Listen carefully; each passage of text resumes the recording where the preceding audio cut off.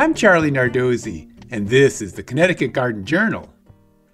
After the cold weather that ended our growing season, it's predictably warmed up again. This temperature fluctuation is our new norm, so we should be ready to act when we have a window of opportunity. That's why I'm building some new raised beds this week.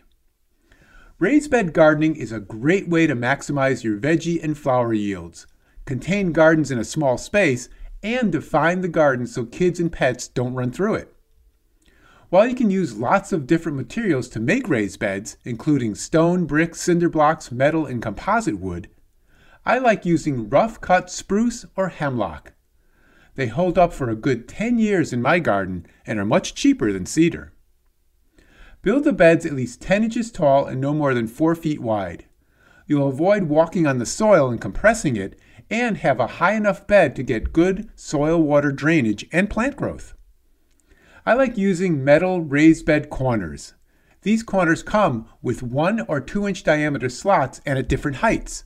Simply cut the wood to length, slide the boards into the slots, and screw them tight.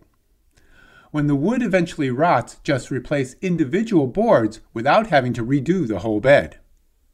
I also line the bottom with 1/4 inch mesh hardware cloth to prevent mice and voles from tunneling into the bed.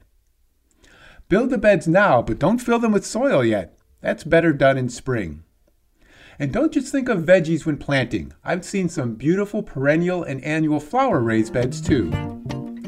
Next week on the Connecticut Garden Journal, I'll be talking about indoor succulents. Until then, I'll be seeing you in the garden.